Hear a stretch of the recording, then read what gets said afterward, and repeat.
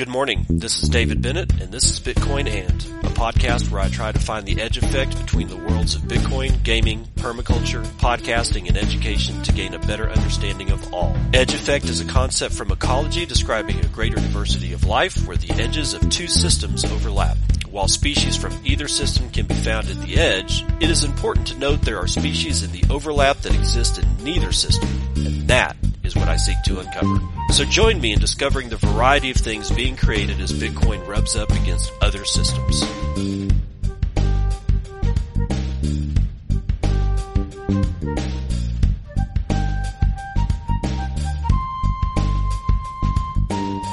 It is 9:47 a.m. Pacific Daylight Time. It is the 26th of September, 2023. This is episode 800 of Bitcoin And. Wow, 800. 800 shows. That's a lot of show. If you want to support the show, Podcasting 2.0 is the way to go. Stream me Satoshis. That's the easiest way to do it. You can do that on any actually new podcasting app. Not that legacy crap. You can go get them at newpodcastapps.com. That's newpodcastapps.com. The Wild Hustle, thank you for 420. It's always 420 in my world, except that I haven't smoked pot in so long I don't even remember, honestly. It's just something that I used to do it in high school, but now I'm like, I can't be bothered. I'd rather just drink a beer. But be that as it may, I do appreciate the 420 Satoshis. That is a way you can support the show. You can do it on Zap.stream. Because I'm trying to stream these live every single time, and you can just join me over there on Zap.stream. And if you got a Lightning wallet, you can throw me Boost over there. You can throw me Boostergrams on Podcasting 2.0. It's a way to support the show, and I do appreciate it. And also, if you want to support somebody, you can get some coffee from the guys down at thegoodbeans.com in El Salvador. Real El Salvadoran coffee flown to your door, and they take payments in Bitcoin via the Lightning Network. That's right, because they give good coffee. They want to take good money. If you get a chance to buy coffee from them, make sure that you tell them that you heard it here on the Bitcoin And podcast, and maybe they'll work out a deal with me for the Circle P. That's right. That's where I try to highlight vendors that I know about that are selling stuff for Bitcoin that is built by their own hands. Now, on to the news. Speaking of Latin America, Bitcoin blockchain is fighting fraud in Guatemala's presidential elections. Oh joy, let's find out if this is just a bunch of BS or if there's something to it. Bitcoin magazine, Pedro Zelke is writing this one. Bitcoin is helping secure the truthfulness of Guatemala's election results. Thanks to Open Timestamps, a tool created by Bitcoin developer Peter Todd a few years ago, Guatemalan tech startup Simple Proof is able to safeguard key documents about the country's presidential elections from fraud and tampering. Todd's tool, which leverages hash functions in the Bitcoin blockchain, is able to timestamp pieces of information and make it easier to spot attempts at fraud and manipulation. The idea of time-stamping documents is old. Individuals and societies have relied on this technique for centuries to indicate when a document was signed, when a check was written, or when someone was born. Cryptographic timestamps, however, are much newer. They take the concept of human timestamping a step further by relying on math instead of a fallible and corruptible human being. Signatures can be forged by sophisticated actors, and authorities can be subject to different incentives, making them capable of being bribed or corrupted. Also, to err is human, while math makes no error if the correct algorithms are used. An example of a good algorithm is a hash function, a type of mathematical function that takes a variable-sized input to output a fixed-length result. This result is called the hash of that input. Hash functions are used in the Bitcoin network, notably in blocks that get added to the blockchain, as well as by Open Timestamps. So how does Open Timestamps actually work? Open Timestamps leverages hash functions to cryptographically timestamp any piece of data into the Bitcoin blockchain. In this case, math is being leveraged to improve upon the use of human signatures or attestation, and the Bitcoin blockchain is being used as a decentralized digital ledger to anchor that information, linking it to a block. This ensures tens of thousands of nodes in the network can all independently witness the existence of a timestamp anchor and be able to verify that indeed that hash was added to the block which was mined at a certain time. Open Timestamps works by hashing the information submitted by a given user and adding it to a Bitcoin block with a Bitcoin transaction. Since the Bitcoin's block hash is calculated leveraging all of the information contained in that block, the timestamping data is necessary for the calculation of that block's hash. In other words, the assumption with the timestamping is that the miner must have necessarily started with that timestamp transaction to arrive at the block's hash. And this means that the information that was timestamped must have existed prior to that creation of that Bitcoin block. Since every Bitcoin block has a timestamp of its own, users can check the date and time that block was mined and be able to be assured with mathematical certainty that the document existed in a point in time prior to that block's timestamp. On its own, this assurance isn't that valuable. Sure, it lets someone prove that a piece of data existed prior to a given point in time, but how's this useful? Well, combined with other types of information and evidence, many things can be deduced from this simple assurance. For example, one can deduce that since the information existed before that Bitcoin block, any changes to that information were done after that time if its hash is different. The pieces of information and evidence necessary for more sophisticated conclusions need to be handled by the user because, ultimately, all that Open Timestamps provides is the proof of inclusion of a hash of that information in that Bitcoin block. Therefore, users that requested the timestamp should keep the original information in hand in case they want to prove their data matches that timestamp. Given the properties of hash functions, the same inputs always generate the same output. The hash will be the same if the information hasn't been altered. Thus, it becomes quite easy to tell if any alterations have been made to the original information because the hash would be different. Under the hood, timestamps don't put the hash of each individual piece of data being timestamped into Bitcoin. That would be expensive, as it would require one on-chain Bitcoin transaction for each timestamp. Instead, Open Timestamps leverages Merkle trees to compact that information as much as possible. Similar to how you can hash a large piece of information to arrive at a fixed length hash, you can hash two different hashes further and get a single hash. Likewise, you can start with 4 pieces of information, hash them individually, then hash them in pairs until you're left with only one hash. The value proposition of Merkle trees in this context is all about scaling this setup, where you have a large number of individual pieces of information and you hash them until you're left with one hash, the root hash. Open Timestamps takes this root hash and adds it to Bitcoin, distributing the cost of a single Bitcoin transaction to each initial piece of information that was submitted for timestamping and used to construct the tree. Users can still check that their individual hash was added and that ultimately their data was timestamped. They can leverage the Open Timestamps website or go full cypherpunk and hash all the data until they reach the tree's root hash and cross-check with the data that's on Bitcoin. What does any of this have to do with Guatemala? Well, Guatemala has a long history of corruption and fraud amid its political circles.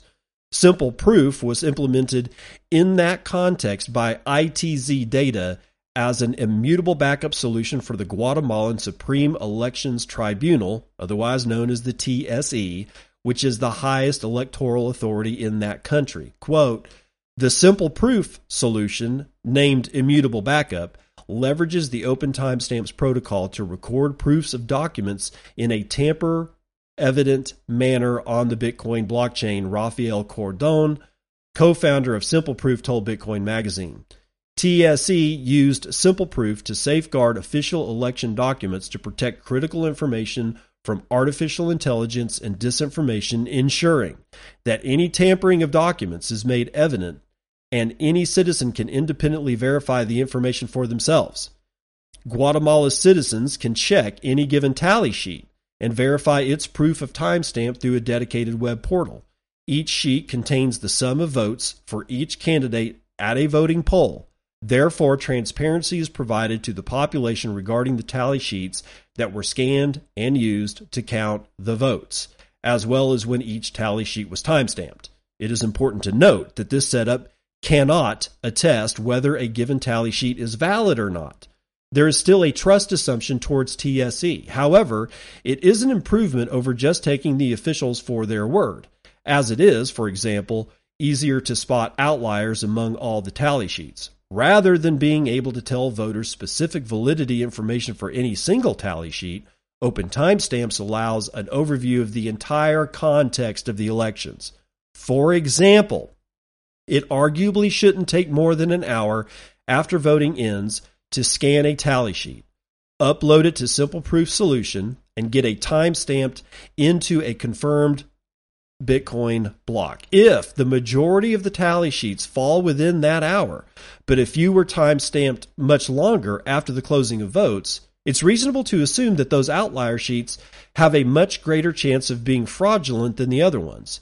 In other words, in the event that a tally sheet was entered much after it was supposed to, the timestamps are going to tell you that it is suspicious that it took that long to timestamp the sheet after the polls closed, rather than less than 1 hour later. This was, and still is, being specifically or especially important in the context of Guatemala's elections because of the tension there was leading up to the race, as well as the outlier candidate who ended up winning it. President-elect Bernardo Arevalo was not expected to even qualify for the main race months before it took place. Once Arevalo won the presidential election, the outcry was massive. Officials from the office of the country's Attorney General, Maria Consuelo Porras, raided facilities of the TSE, opening dozens of boxes of votes per the Associated Press. That was a report. The opposing party, the UNE, claimed the victory was fraudulent and demanded a vote recount. UNE posted a thread on X explaining their rationale with some alleged evidence, including a screenshot of one tally sheet on Simple Proof's website tool that showed it was timestamped before the polls even closed. Either in an attempt to push their narrative or by mistake, the screenshot of that tally sheet was taken on a different time zone than the country's capital official time, leading to a 1 hour difference. In this specific case, Bitcoin helped ensure the claims made by UNE were false, and any citizen was able to verify it by checking the timestamp on their computer. Notably, one did, publishing a screenshot on X rectifying that the tally sheet UNE claimed had been tampered with had actually not been timestamped too early. While Bitcoin was designed and developed solely to solve the double spend problem and achieve electronic peer-to-peer money, its network of nodes and decentralized ledger can power other interesting use cases. In this case, it's evident how Simple Proof played an important role in protecting key election information. Had open timestamps and Bitcoin not been part of the process of securing that information in a cryptographic, public, and decentralized manner, there could have been a much bigger outcry and tumultuous procedures to try to ensure the information had not been tampered with. Doubts would most likely still persist, and in a country with a history of fragile democratic procedures, the shaking of confidence could deter the president-elect's ability to lead the nation as its rightful new leader. All right, so that one was, it says down here at the bottom, it was presented by Namcios, but up here at the top, what did it say? Who wrote it? Because this attestation is important. Oh, Pedro Slitsky actually did the artwork for this particular piece in the banner art. Okay, so what does all this shit mean? Think about it this way. You're in Guatemala, you got elections. Let's say you have 100 polling places. So there will be 100 deliverables for that election. One deliverable for each polling place. That deliverable is what? the outcome of who voted for who, how many votes there were, how many votes for this guy, how many votes for that chick, how many votes for the other dude, right? All like, and the time that it was, time that it was tallied. All that information is on this one deliverable. 100 polling places, 100 deliverables. Each one of those, that information. Now, this is where it gets a little tricky, but that information is entered, like, let's say it's in a digital format, and it damn well should be. That digital format in ASCII, like ASCII characters. It's like when you're typing in anything, you're basically using ASCII characters in a computer, right? They have mathematical relationships. A has a certain value. B has another value. Even a blank space has an actual value. If you take that, then hash it, it's going to give you a particular hash. If you go back to that document and add a single period or just a single blank space, and then you rehash it, you will get a completely different hash. If you have 100 polling places and they have 100 deliverables, you have 100 hashes, you throw them all into a Merkle tree, and then you start hashing them 2 by 2. So you hash them in pairs, and then you get 2 polling places. The hash of one polling place number 1, the hash of polling place number 2 ends up being a third hash. If any one of those 2 hashes changes, the third hash changes. See how this works? And then you hash them down all the way until you get a single hash. If anybody changes any one of those documents, the final hash will hash differently. Somebody, somewhere, tampered with something. The timestamp itself is critical because if you really are going to give them, it's like you have to have it done in an hour, and then that way you can scope out the outliers. It took 5 hours for this one polling place to deliver. Well, 99% of everybody else got their shit in, yet this one outlier, all of a sudden, it flipped the election. But it's 5 hours late. There's evidence there that you need to go look at. This works. This isn't bananas on a blockchain.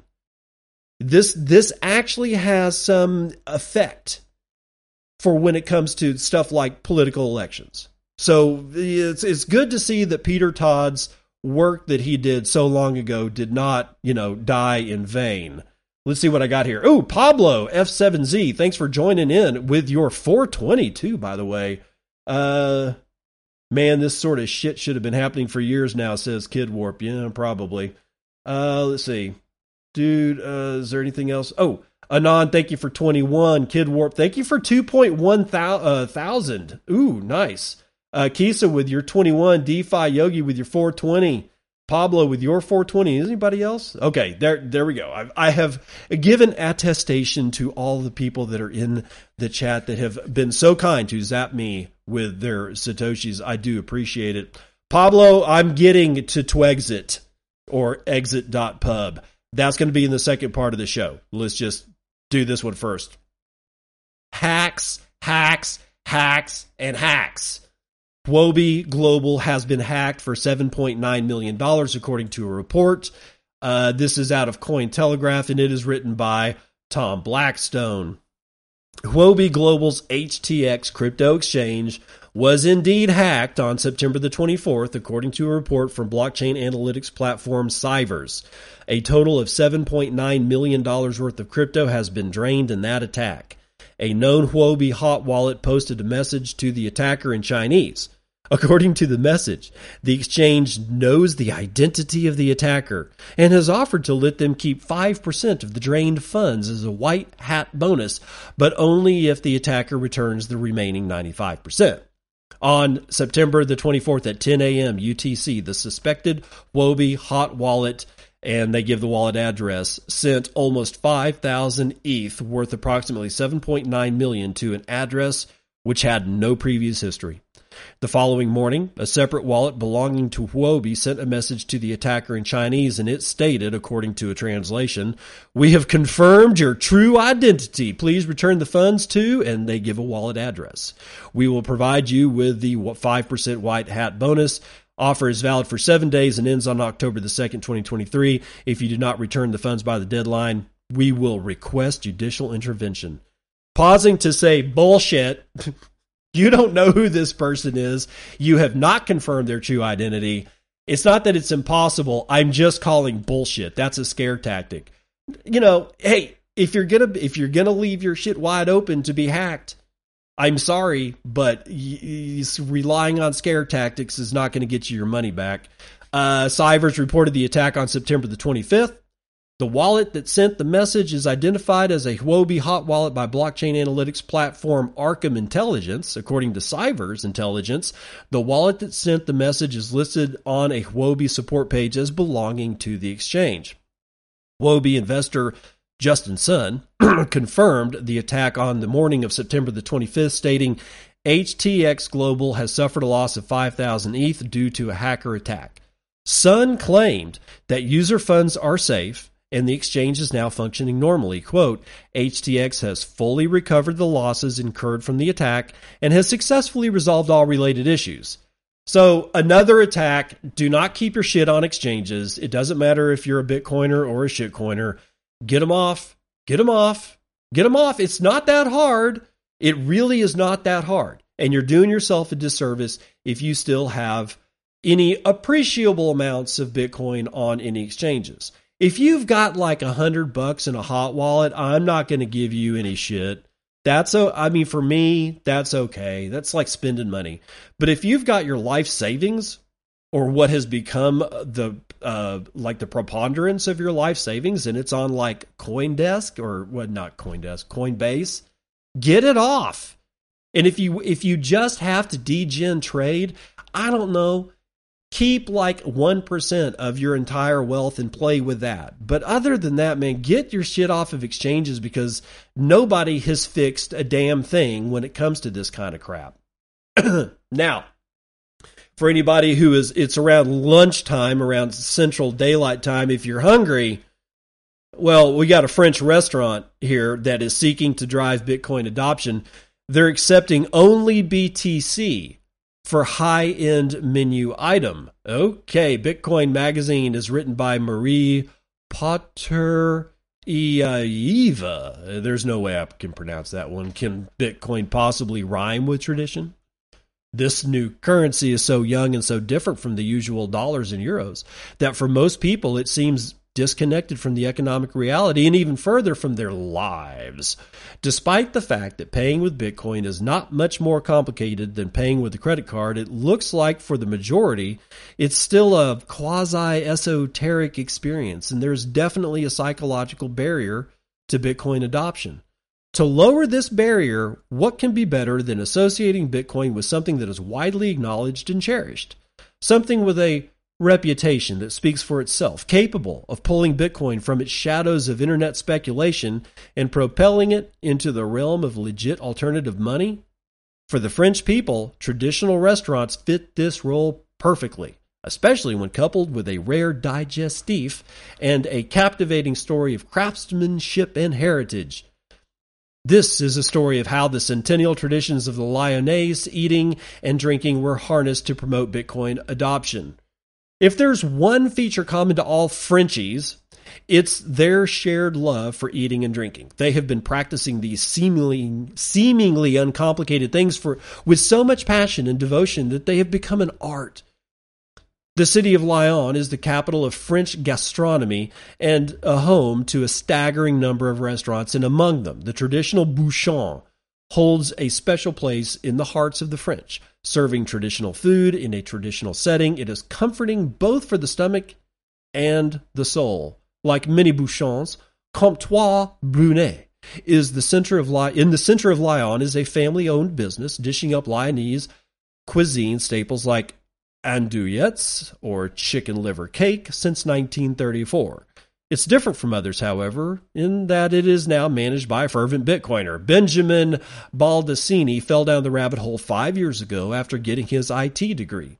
For a brief moment, he even considered contributing to the Bitcoin code base, but after the passing of his father, he was called to uphold the family tradition and decided to take over the restaurant. Good for you. Good for you. Good for you. I'm pausing here to say good for you.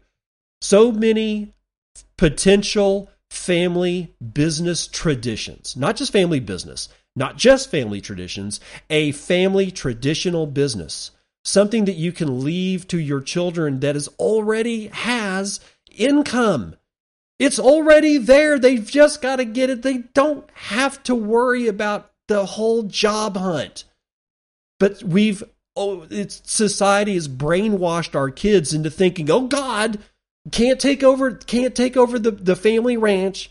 You can't do farming because you're a redneck hayseed. No. This is all bad. No, that's bullshit. I think we should be building businesses that our children can take over. And try to get them to understand that it's ready pay. It's already built. I just don't get it. So I'm going to stop. I'm going to stop. Hold on for a second. Did they try crying harder? Oh, Pablo. Okay. Sorry, I got distracted there. I was reading the chat. I shouldn't do that. Okay.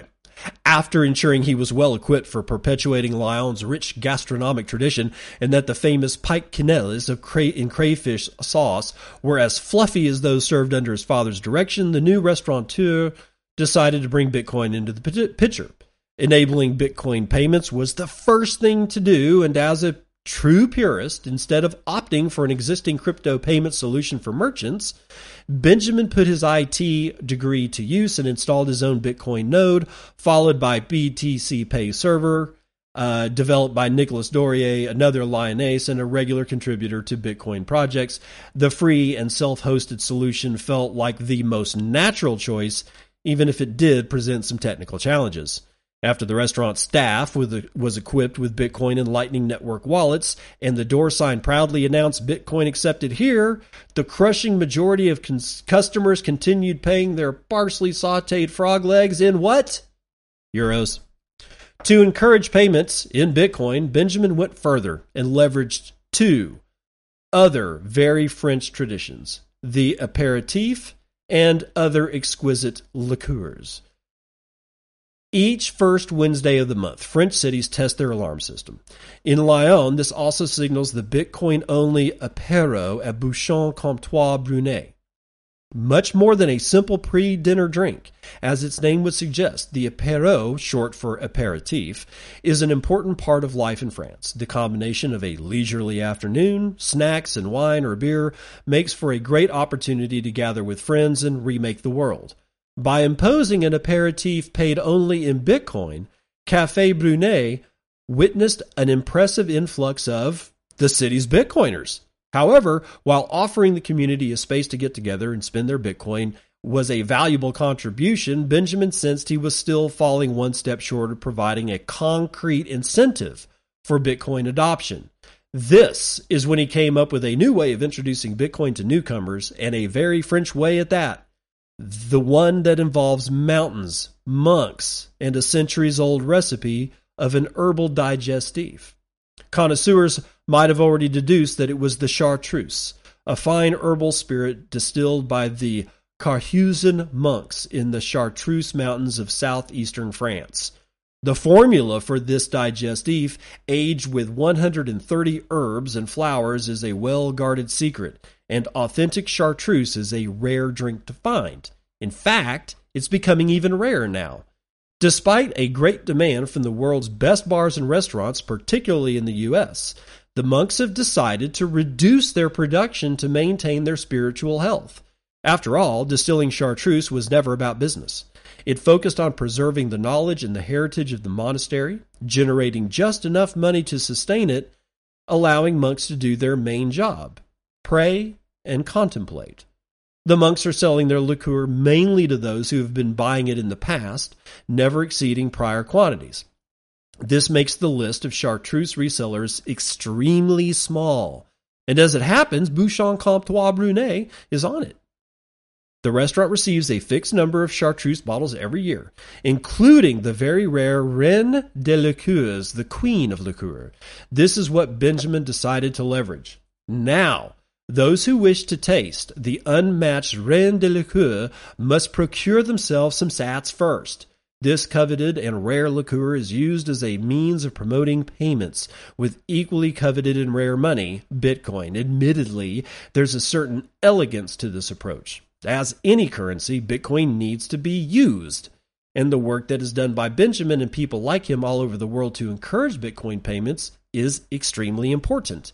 Even more so, when this work is supported by the power of traditions, honoring the legacies of the generations of Lyonnaise cooks and chartreuse monks. In hindsight, Benjamin could not have made a better choice for promoting Bitcoin than becoming a restaurateur. I would have to agree. So, just a few words about that is that, it's an interesting take.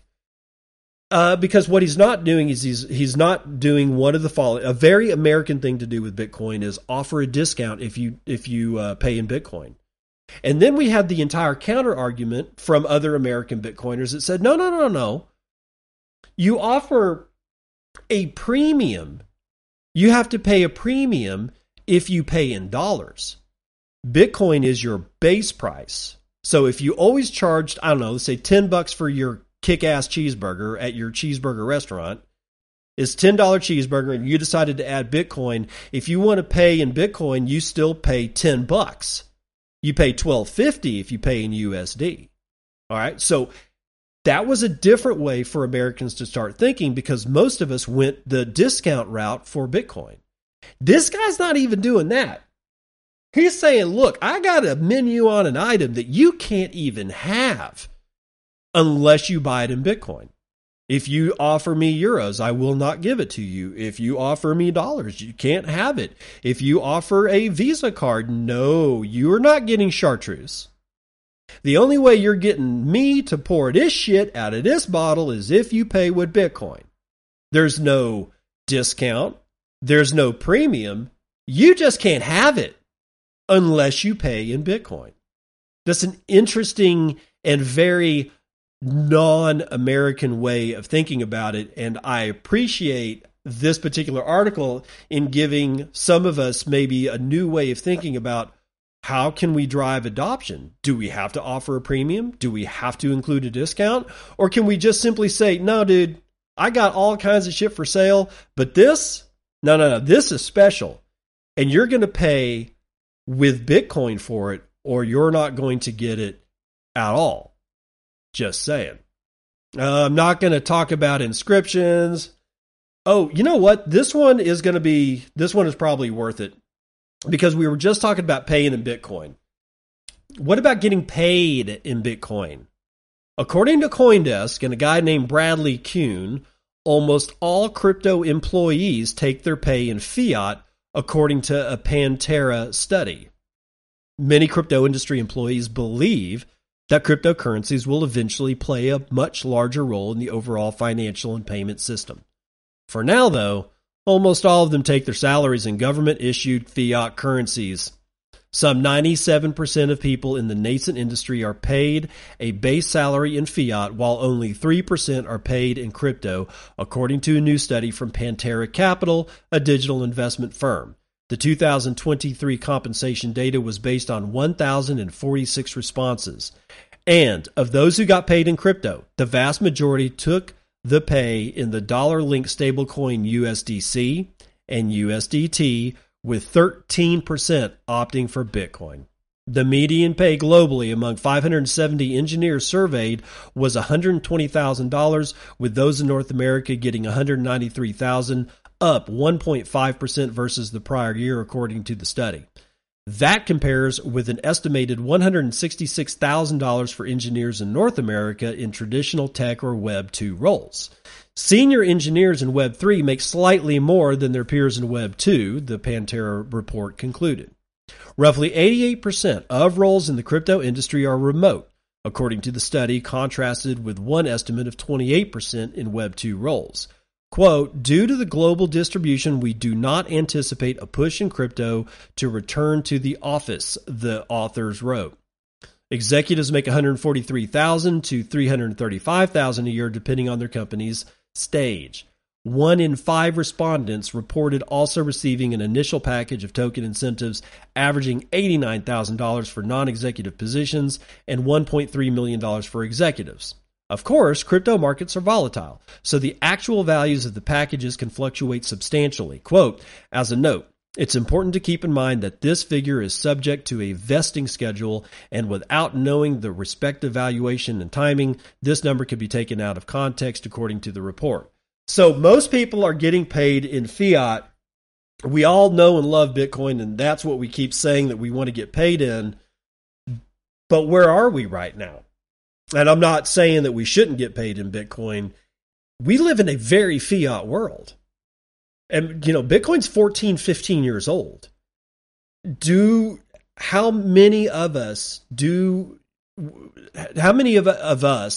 the Bitcoin world expect 15 years to overturn a couple of millennia? Right? Okay, I'll give you 7 centuries, 700 years of what we can definitely term as bullshit money. Actually, let's get even more conservative. 400 years. Let's go to 400 years. The last 400 years has been replete with bullshit fiat money. Either we're clipping coins, or we're recasting and making alloys out of gold, or we're just flat out not having the gold in the vaults for the amount of paper money that's actually issued into the world. 400 years. We're 15 years into this. And for those people that would read this article and get pissed, I say to you, do not let your hearts be troubled. You've got 15 years as the David fighting 400 years of bullshit as the Goliath. David's going to have to sit there and pick his shot. Throw that stone in the thong and start whirling that thing around and get a good head of steam on it before he lets that rock fly. It will eventually hit Goliath. Goliath will fall, and David will chop his head off. We call it cephalic depletion, or, you know, it's the thing that the guillotines do for us. But yeah, he did it all, you know, up close and personal like. So it will happen. And everybody's like, but when? I don't know. I have no idea when. I don't know how much people, the human species, can actually take with being degraded, turned into demented fools, being lied to. I don't know how much we can actually take, but it's a hell of a lot more than I thought. And it's possible that it could be a hell of a lot more than even that. You know what? Screw it. Let's run the numbers.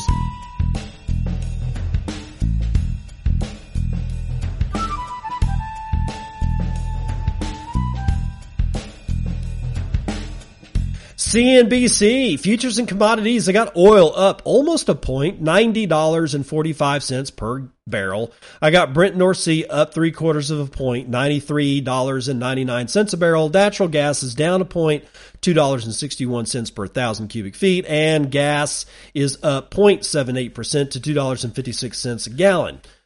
All of the shiny metal rocks are having a bad day. Gold is down almost a point to $19.90. Silver is down 0.75 of a point to $23.20. Platinum is down 1.16%. Copper is down 0.5%. Palladium is also down 0.5%. Ag is almost fully mixed. Most are in the green, but there's plenty of red there too. The biggest loser today is sugar, 1.35% to the downside. Biggest winner today is going to be rough rice, 1.14% to the upside. I got live cattle down over a point. Lean hogs are down 0.5%, and feeder cattle are down damn near 2%. Dow is not looking good, 0.83% to the downside. S&P is down just over a point. NASDAQ is down over a point, and the S&P mini is down just under a point at this time of day.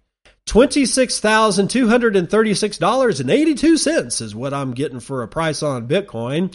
I got an average transaction value of 0.86 BTC. And oh, thank God, median transaction values are back up to, some kind of economic vitality. 302 United States dollars per median transaction value. That means that people are actually buying something other than doing shit like trading ordinals and all that bullshit, which is evidenced also by Mempool, which we'll see. 9 minutes and 52 seconds, ladies and gentlemen. That's a little low, but pretty much spot on. I got 0.2 BTC taken in fees on a per block basis, 30 taken in fees overall in the last 24 hours. And after a 0.77 percent rise in hash rate, we're back at 410.7 exahashes per second to be exact. Your shitcoin indicator is Doge, 6.1 United States pennies. $511 billion is the market cap. That is 3.98% of gold's market cap. You may purchase 13.8 ounces of shiny metal rocks with your one Bitcoin, of which there are 19,496,374.29 of, and 4,406 and a third of those are in the Lightning Network, valued at $115.5 million, being run over 16,028 nodes that we know about, sporting 66,008 payment channels that we can see. And holy shit, we've ticked up above 80% for everything being run over Tor. 81.1%, in fact, is what most of the Lightning Network is running over. That's 81.1% of all the Lightning Network is being run over Tor. And that's good news. As is some mempool calculations. People apparently got tired of trading bullshit inscriptions, I guess, because we only now have 157 blocks. 157 blocks carrying 332,000 unconfirmed transactions. High priorities transactions are going for 28 Satoshis per VByte. Low priorities for 18. Anything under 5 3/4 Satoshi per VByte is being purged from mempools around the world. Now, what does mining have to say for mempool.space? 396.2 exahashes per second, so there you go. I am in the top 10 on Fountain Charts due to people like Letter6173 with 17,000 Satoshis. Thank you, brother. Congratulations on 800 episodes. You do an amazing daily service. Thank you. I appreciate that. Wartime Psycho with 13,333 says, hello again. It's time for the Grand Rapids, Michigan Bitcoin Meetup tomorrow, Wednesday, the 27th at 6 p.m. at the Factory Co-working Space on Monroe. We welcome all experience levels for newbies to advanced. Come meet plebs and have a drink at the nearby bar afterwards. Be there. Again, that's Grand Rapids, Michigan, Bitcoin Meetup tomorrow, Wednesday the 27th at 6 p.m. at the Factory Co-working Space on Monroe. Bubba with 10,000 says, how about this? Quit spending time on Twitter. Nostr, all of them. Why doesn't everybody just shut the fuck up? Have some real personal relationships. Just fucking saying for the 100th time. Most are not even saying anything important. Just shut the fuck up on the internet. Pitar says, amen. That's his reply to Bubba. Wartime Psycho replies, all my homies note on Nostr. I hear you, brother. Dubrovko with 1,140 Satoshi says, dude, even the word guillotine was first incorrected, auto-spelled to something else. Then, just that word was reported back to me as something or another from Facebook. I had the option to delete it or post anyways. Yeah, that's really odd. User with a ton of numbers says, with 500 sats, a couple of emojis, and I can't read them because my Windows is out of date. I know, I'm embarrassed. God's Death with 370 says, thank you, sir, no, thank you. And Pies with 100 sats says, thank you, sir, no, thank you. And that's going to do it for, well, the weather report.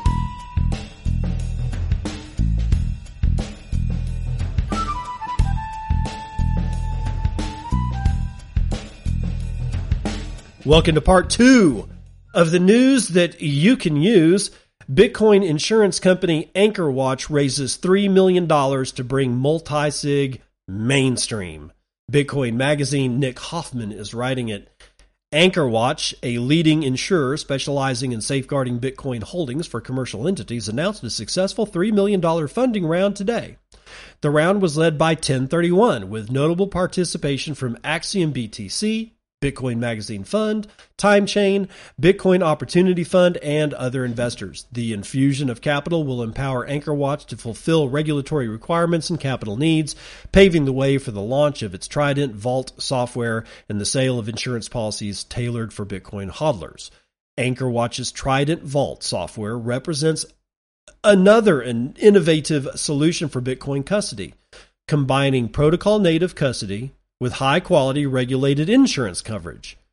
This addresses a critical gap in the Bitcoin market, providing greater confidence and security to BTC owners. Trident Vault is a Bitcoin vault designed exclusively for commercial use. It streamlines remote team workflows, introduces key holder seniority, and features time-locked spending conditions, thereby enhancing compliance and governance on-chain. Quote, Bitcoin owners are still faced with the binary choice between self-custody and third-party sole custodian, said Robert Hamilton, co-founder and CEO of AnchorWatch. Quote, in the case of the latter, high-risk trading strategies, or worse, blatant fraudulent activities, have resulted in catastrophic losses for customers. Thus, they are hesitant to rely on the commercial key holder to deliver the services as promised. AnchorWatch makes owning and holding the bearer asset practical, safe, easy, secure, and verifiable. End quote. Thank God it wasn't suit speak. That's all I got to say. AnchorWatch achieves collaborative custody through two key mechanisms. Firstly, Trident Vault facilitates assisted custody by holding a minority of keys and implementing protocol-level governance and compliance. This method enhances security by dispersing custody across different physical locations and unrelated entities, mitigating risks from events like fires, floods, and theft by internal and external factors. Secondly, AnchorWatch embeds regulated property insurance directly into Trident Vaults. This insurance ensures that assets are protected in the event of catastrophic incidents through regulated and collateralized property insurance. Thanks to Trident's advanced security, AnchorWatch can provide this insurance at competitive rates. Jonathan Kirkwood, managing partner at 1031, highlighted the significance of AnchorWatch's approach. Quote, AnchorWatch is building both the technical infrastructure to advance Bitcoin's potential as programmable money and the credentialed legal financial infrastructure for Bitcoin to be held by commercial institutions via its insurance offerings. This is a pivotal step that directly aligns with our mission at 1031 to establish Bitcoin as a viable asset for institutions and investing in the companies at the forefront of innovating in the ecosystem, end quote. AnchorWatch caters to a diverse range of clients, including family trusts, funds, pensions, family offices, Bitcoin miners, and mining pools. The Trident Vault is especially valuable for estate and inheritance planning purposes, serving estate attorneys, investment advisors, and technical advisors who oversee multiple clients' Bitcoin custody needs. AnchorWatch's commitment to advancing Bitcoin custody and insurance solutions positions them at the forefront of the Bitcoin industry, ready to provide much-needed security and peace of mind for Bitcoin holders. Oh, well, okay, so insurance is sort of a lagging industry for Bitcoin, so it's good to see that at least somebody's got their ever-loving shit together, and it's good to see that 1031 is on board with kind of helping these guys out. I appreciate those guys over there at 1031. Do not appreciate Microsoft for the following, however. This is out of Decrypt. Written by Andrew Hayward. Minecraft creator Notch, quote, glad they're cracking down on Bitcoin reward servers. God dang it. Minecraft has recently updated its usage guidelines to ban play-to-earn models and token gating functionality on fan-operated game servers, clearing the way for developer Mojang to reportedly threaten action against a server that paid players in Bitcoin. A prominent figure has now come out in support of Mojang's move, Minecraft creator Marcus Notch Person. Notch, who sold Mojang and the Minecraft intellectual property to Microsoft back in 2014, replied in a tweet about Decrypt's article covering the Bitcoin server. Quote, "I'm glad they're cracking down on nonsense like this." God fucking Notch. Decrypt asked Notch for further clarification on his stance regarding Minecraft servers that utilize play to earn and NFT gating features, but did not immediately hear back. Satlantis, an independent, fan-operated Minecraft server that paid players Bitcoin rewards for completing in-game tasks, announced on Friday that it would remove the earning feature after receiving a demand letter from Mojang. In a Discord post, Satlantis founder David Dinero said that Mojang threatened to block our server IP and cease and desist our server host if we didn't comply. Satlantis removed the feature and said it would migrate the experience to a different gaming platform. Microsoft has not yet replied to Decrypt's request to confirm the takedown request. Minecraft's usage guidelines were updated recently to add new restrictions around blockchain functionality. Player-run servers for the game cannot utilize play-to-earn models that let players, quote, earn real-world or out-of-game currency or in-game currency that can be cashed out for real-world currency, end quote. Additionally, Minecraft finally implemented its long-awaited ban on using NFT ownership to restrict access to in-game features.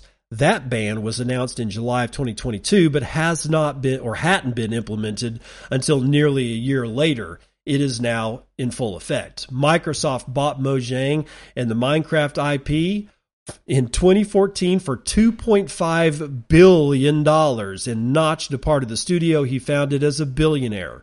Forbes estimated his current personal fortune at $1.2 billion. Notch has not been officially involved with Minecraft since and was apparently blocked from attending the game's 10-year anniversary event in 2019 following a string of controversial and transphobic comments on Twitter. I don't care. Why the hell is that even in this article? I don't give a shit what Notch was doing on his Twitter account, but apparently some people do. The only thing I care about is the fact that he went after it by saying I'm glad somebody finally blocked this nonsense. Well, first of all, it's not nonsense, but it is quite outside the terms of service of being able to have Minecraft as like a fan-run thing. It's like, sure, I get it. It's your server, you're paying for it, but Minecraft is, love it or hate it, it's intellectual property, guys. You don't own it legally. And if you're using it outside of the boundaries of what the intellectual property holders require for that intellectual property to be used, well, then you're going to get tagged.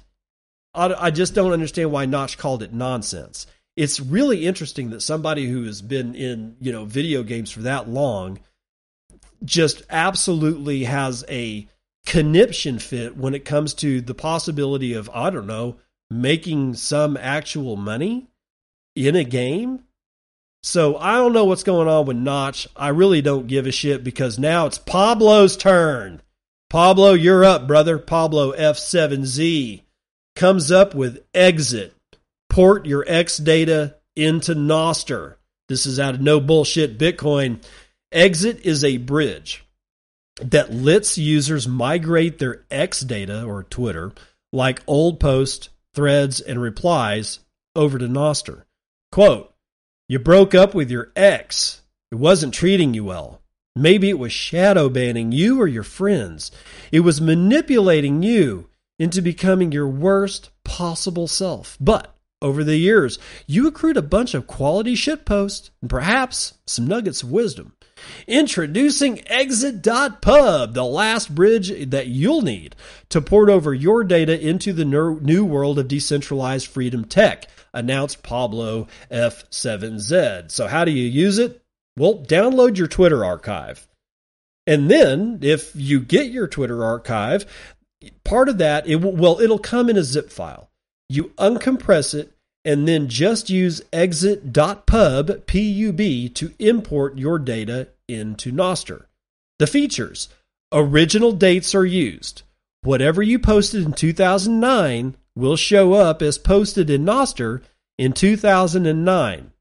granular control of which tweets to import, like threads, non-replies, replies, value for value. You choose how much your ship posts are worth. It should preserve embedded images. Granular control of which relays that you want to publish to are also included. Now, I went over here, Pablo. Hold on for a second. I was racing you to see if I could finish this feature before you would get to this part. And he won. Okay, so that may explain the following. When I saw that this whole thing announced this morning, I went to it. And I had downloaded, last year and a couple of years ago, I've had a couple of Twitter accounts be banned. And, while I was thinking clearly, I was able to get at least, most of my data from those Twitter accounts down in the archive. And I've got, a whole bunch of tweets from BENND77, which is my first Twitter account from 2011. And then after I got banned, I started Ghost of Nunya, and I got some of that archive down there. And I uploaded the JSON file, the .js file, like I was instructed to, and it pretty much did nothing.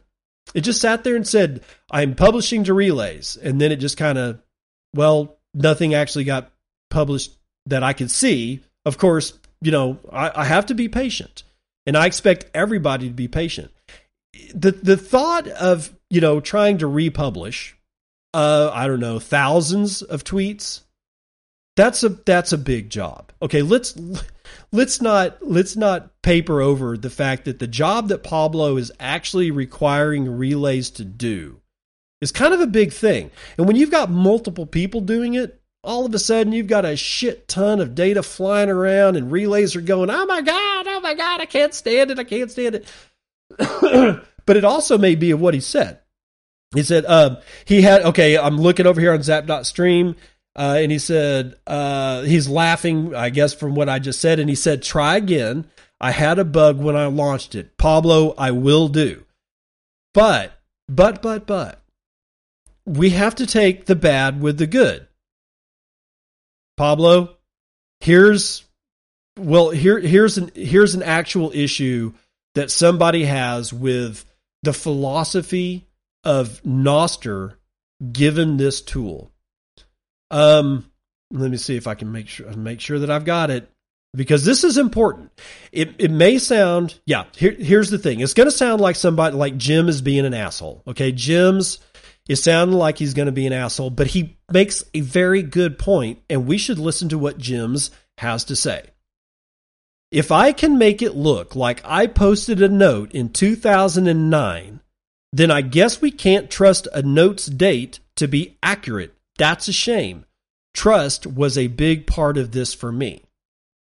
The man has a point. So and it's not that anybody's at fault.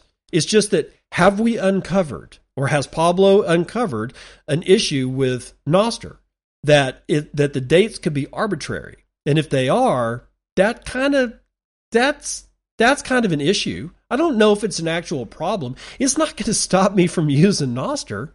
I love Nostr. I am not going to stop using that thing, ever.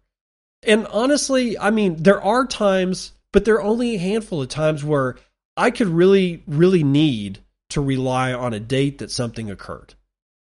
So it'd be interesting to see. Okay, it's like Pablo says, that's the reality of Nostr. No, you can't trust the created_at. He's talking about that particular property in the protocol that basically contains the date. And if we can't trust it, it's at least good that we know that. There's a lot of people running around thinking that they can trust everything that they see, and that's not always the case, and it is not the case here. And Pablo just uncovered that for us in a very real way, with a tool that is probably going to be extraordinarily useful for people. Now, here's the other issue that I have. And like I said, Pablo, I love you.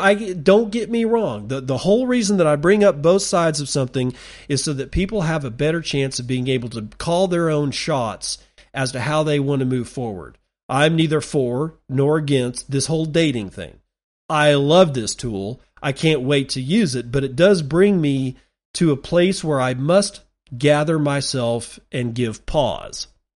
Do I really want some of the stupid shit that I said on Twitter to be ported over into Nostr? Nostr gave me a clean slate, dudes. It did. It gave me a clean slate. For all the times that I was half hammered under the Christmas tree, just, tweeting shit out and getting banned on Twitter, do I really want that over on Nostr? I mean, because some of the stuff that I get banned for was just dumb. It wasn't even, if it was poignant, like I uncovered like some kind of weird, conspiracy that I was able to prove that it was completely true, and the powers that be hammered me for it, then yeah, I would want that over on Nostr. But one of the reasons I got laid off of, Twitter was because I kept saying mass formation psychosis, was it December 31st, the night of December 31st and early into the morning of January 1st, we were like a whole bunch of us were flooding. And then I told a journalist to have fun up against a wall. And that was it. That was it for me. Do I really want that shit over on Nostr? Do I want to waste relays doing that? So here's what I would propose. Pablo, you're already too busy anyway, so I'm not going to propose it. I'm just saying what would have been cool is a way for me to just maybe get the first 10, the first 100, in there. But then again, I don't need Pablo to do that, do I? No, I can. There's several parsing tools for JSON files where I can go in and I can parse those things and I can start looking at them. There's a tool that I'm pretty sure I can throw it into a spreadsheet like Excel and just look at what was written in the act. I don't need to know the date or time or anything. I just need to know what was written, right? Like, did I say something stupid or not? And that could be in its own little thing. Then I can go through and select which ones that I want. You can do this yourself. I don't really need Pablo to do this. I can reconstruct a .js file to include only the shit that I want, and then I can put that one in there. I can send that one over to Exit. But if you have not checked out exit.pub, go check out exit.pub, but think hard as to whether or not you actually want all your shit that you ever said on Twitter to be flooding into Nostr. All right, just think about it. All right, you may, but then again, you may not. I'm just saying. Now, let's see. I want to get rid of that. Oh, Gigasats. The Bitcoin marketplace for freelance services. Again, from No Bullshit Bitcoin, Gigasats is a marketplace that allows individuals to offer their skills and services for payment in Bitcoin using the Lightning Network. Quote, released Gigasats version 0.2.0, a marketplace where people can offer their skills and services for payment in Bitcoin. Markdown support when create/edit tasks and profile. You can add links. An explicit confirmation will always appear for external domains. Withdraw BTC with QR code thanks to the LN URL protocol. Display user activity status. Get notified via email in real time about all updates related to your tasks, offers, and withdrawals. And so I go over to gigasats.com. That's right, gigasats.com. And I can see like a list of tasks. Like this dude, if you follow their Twitter account, they'll give you 50 sats. A lot of these are just testing. But it's like a list of different things. You can create an account and earn 100 points for 100 or 100 sats. Twitter, if you retweet the particular thing, you get 1 sat. Master self-custody with guided consults, 1 million Satoshis. And there's 6 offers. Let's go find the offers on that. Because that's $261, brother. Let's see. There has been 4 submitted offers. None have been accepted. Let's see what the comments might say. I will help you with proper self-custody for 1 million sats. Somebody else wrote back, yeah, I wondered the same thing. What exactly is being offered here? And then, okay, so the timestamps are going up rather than down, so I read the last one first.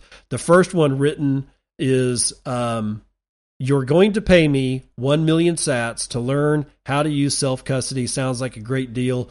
Hook me up. The whole point of GigaSats is that it's a marketplace for you to be able to sell shit. It's just done in a different way. And guess what? I can sign in with not my Nostr, but with a LN URL message that I can do direct from my Lightning node. I hold my own full node. I did it yesterday. It worked perfectly. So I'm totally sick of the actual, like I went and started an account on Rumble today.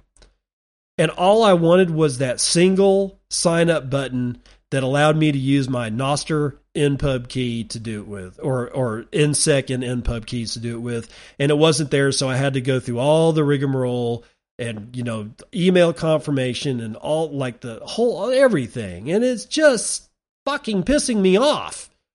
So thank God for being able to sign in with stuff like GetAlby, and thank God for LNURL and other ways to sign in to services and websites using your Bitcoin Lightning wallet or full node.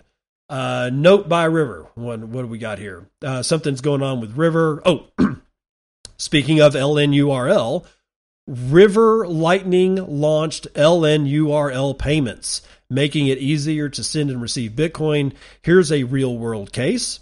Donate directly to the Human Rights Foundation using the LNURL QR code below, or this Lightning address, donate@hrf.riverlightning.com. And this note, which is on Nostr, comes with a QR code that you can scan, or you can just use donate@hrf.riverlightning.com to test it out. But River is now offering LNURL payments. Thank God. I'm really glad to hear that. All right, that's going to do it for the morning roundup.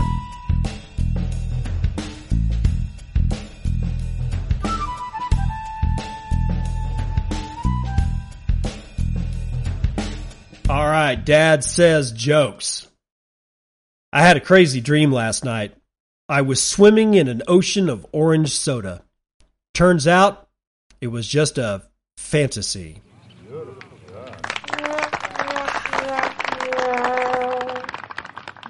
Yeah. Terrible joke. Pablo is correcting me.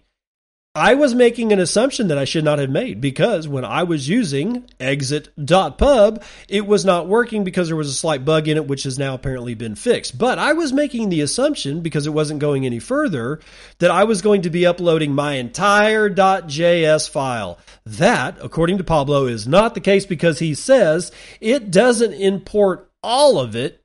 It imports what you choose.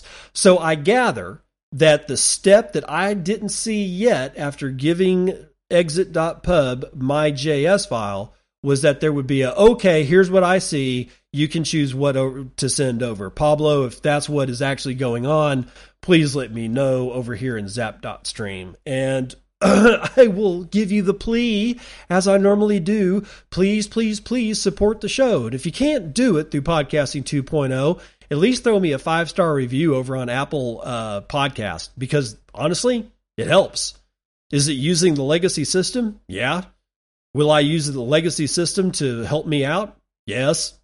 Will I use the legacy system to crush my enemies, see them driven before me, and hear the lamentations of the women? No. I don't have to do that. But if you can use it to give me a 5-star review over on Apple, it actually does help the spread of the show. And I don't want to stop doing the show. I don't want to stop doing the show. I just don't want to stop doing the show. However, this thing makes me absolutely nothing. I do this because I love you guys. If you guys love me back, throw me some sats. Throw me some sats. Throw me some sats. And you can do that if you can through Podcasting 2.0. Hell, you can just zap me over on Nostr. Just say, I love the show, or something like that. Let me know it's about the show, right? And if any of you guys have a good or service that you would like me to advertise to my constantly shrinking audience base, I think it's the bear market more than anything else. I was kicking ass there for a little while, but man, over the last few months, oh my God, it's just gotten bad. but I do think it's more about the bear than anything else. But if you have a good or service that you want presented in the Circles P, let me know. Throw me a note on Nostr. Throw me a note on Nostr or give me a DM on Nostr. I will look at what it is you're selling, and you may get into the Circle P. I love being able to give other people that can't normally afford a platform, because we all need to help each other. This is how we do circular economies. This is how we grow Bitcoin. This is how we grow the know. With all that said, I'll see you on the other side. Money Printer go, Money Printer go, Money Printer, Money Printer, Money Printer go. Während die Money Printer Maschine läuft, kaufe ich im Hintergrund Satoshis und geh all in Bitcoin. Ja, jetzt wird wieder in die Hände gespuckt. Es wird wieder Money ohne Ende gedruckt. Yeah, Sparen ist so Vintage, jetzt wird geprintet. Instant, wir brauchen noch mehr Tinte, no limit. Miss Lagarde ist in Fahrt, printet hart. Unser Geld ist wie der Darm, völlig im Arsch. Die EZB wie ein Jockey, die machen Die sind wie Frieren beim Hockey und es geht auf zum Galopp, kauft dein Stock, pump it up. Wert von Fiat Money existiert ausschließlich in dem Kopf. Geldmengenbestände Verdoppler. Zentralbanken machen den Helikopter. Money Printer go, Money Printer go, Money Printer, Money Printer, Money Printer go. Während die Money Printer Maschine läuft, kauf ich im Hintergrund Satoshis und geh all in Bitcoin.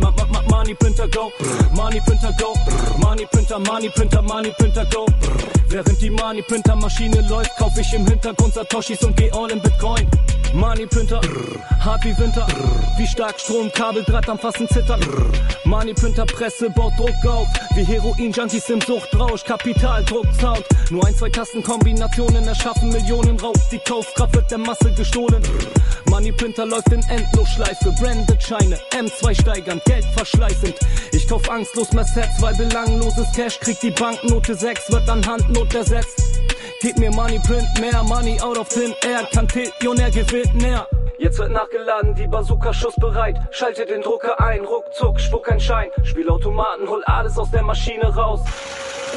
Mach den fucking Fiat Sound. Money Printer go, Money Printer go, Money Printer, Money Printer, Money Printer go. Während die Money Printer Maschine läuft, kauf ich im Hintergrund Satoshis und geh all in Bitcoin. Money Printer go, Money Printer go, Money Printer, Money Printer, Money Printer go. Während die Money Printer Maschine läuft, kauf ich im Hintergrund Satoshis und geh all in Bitcoin.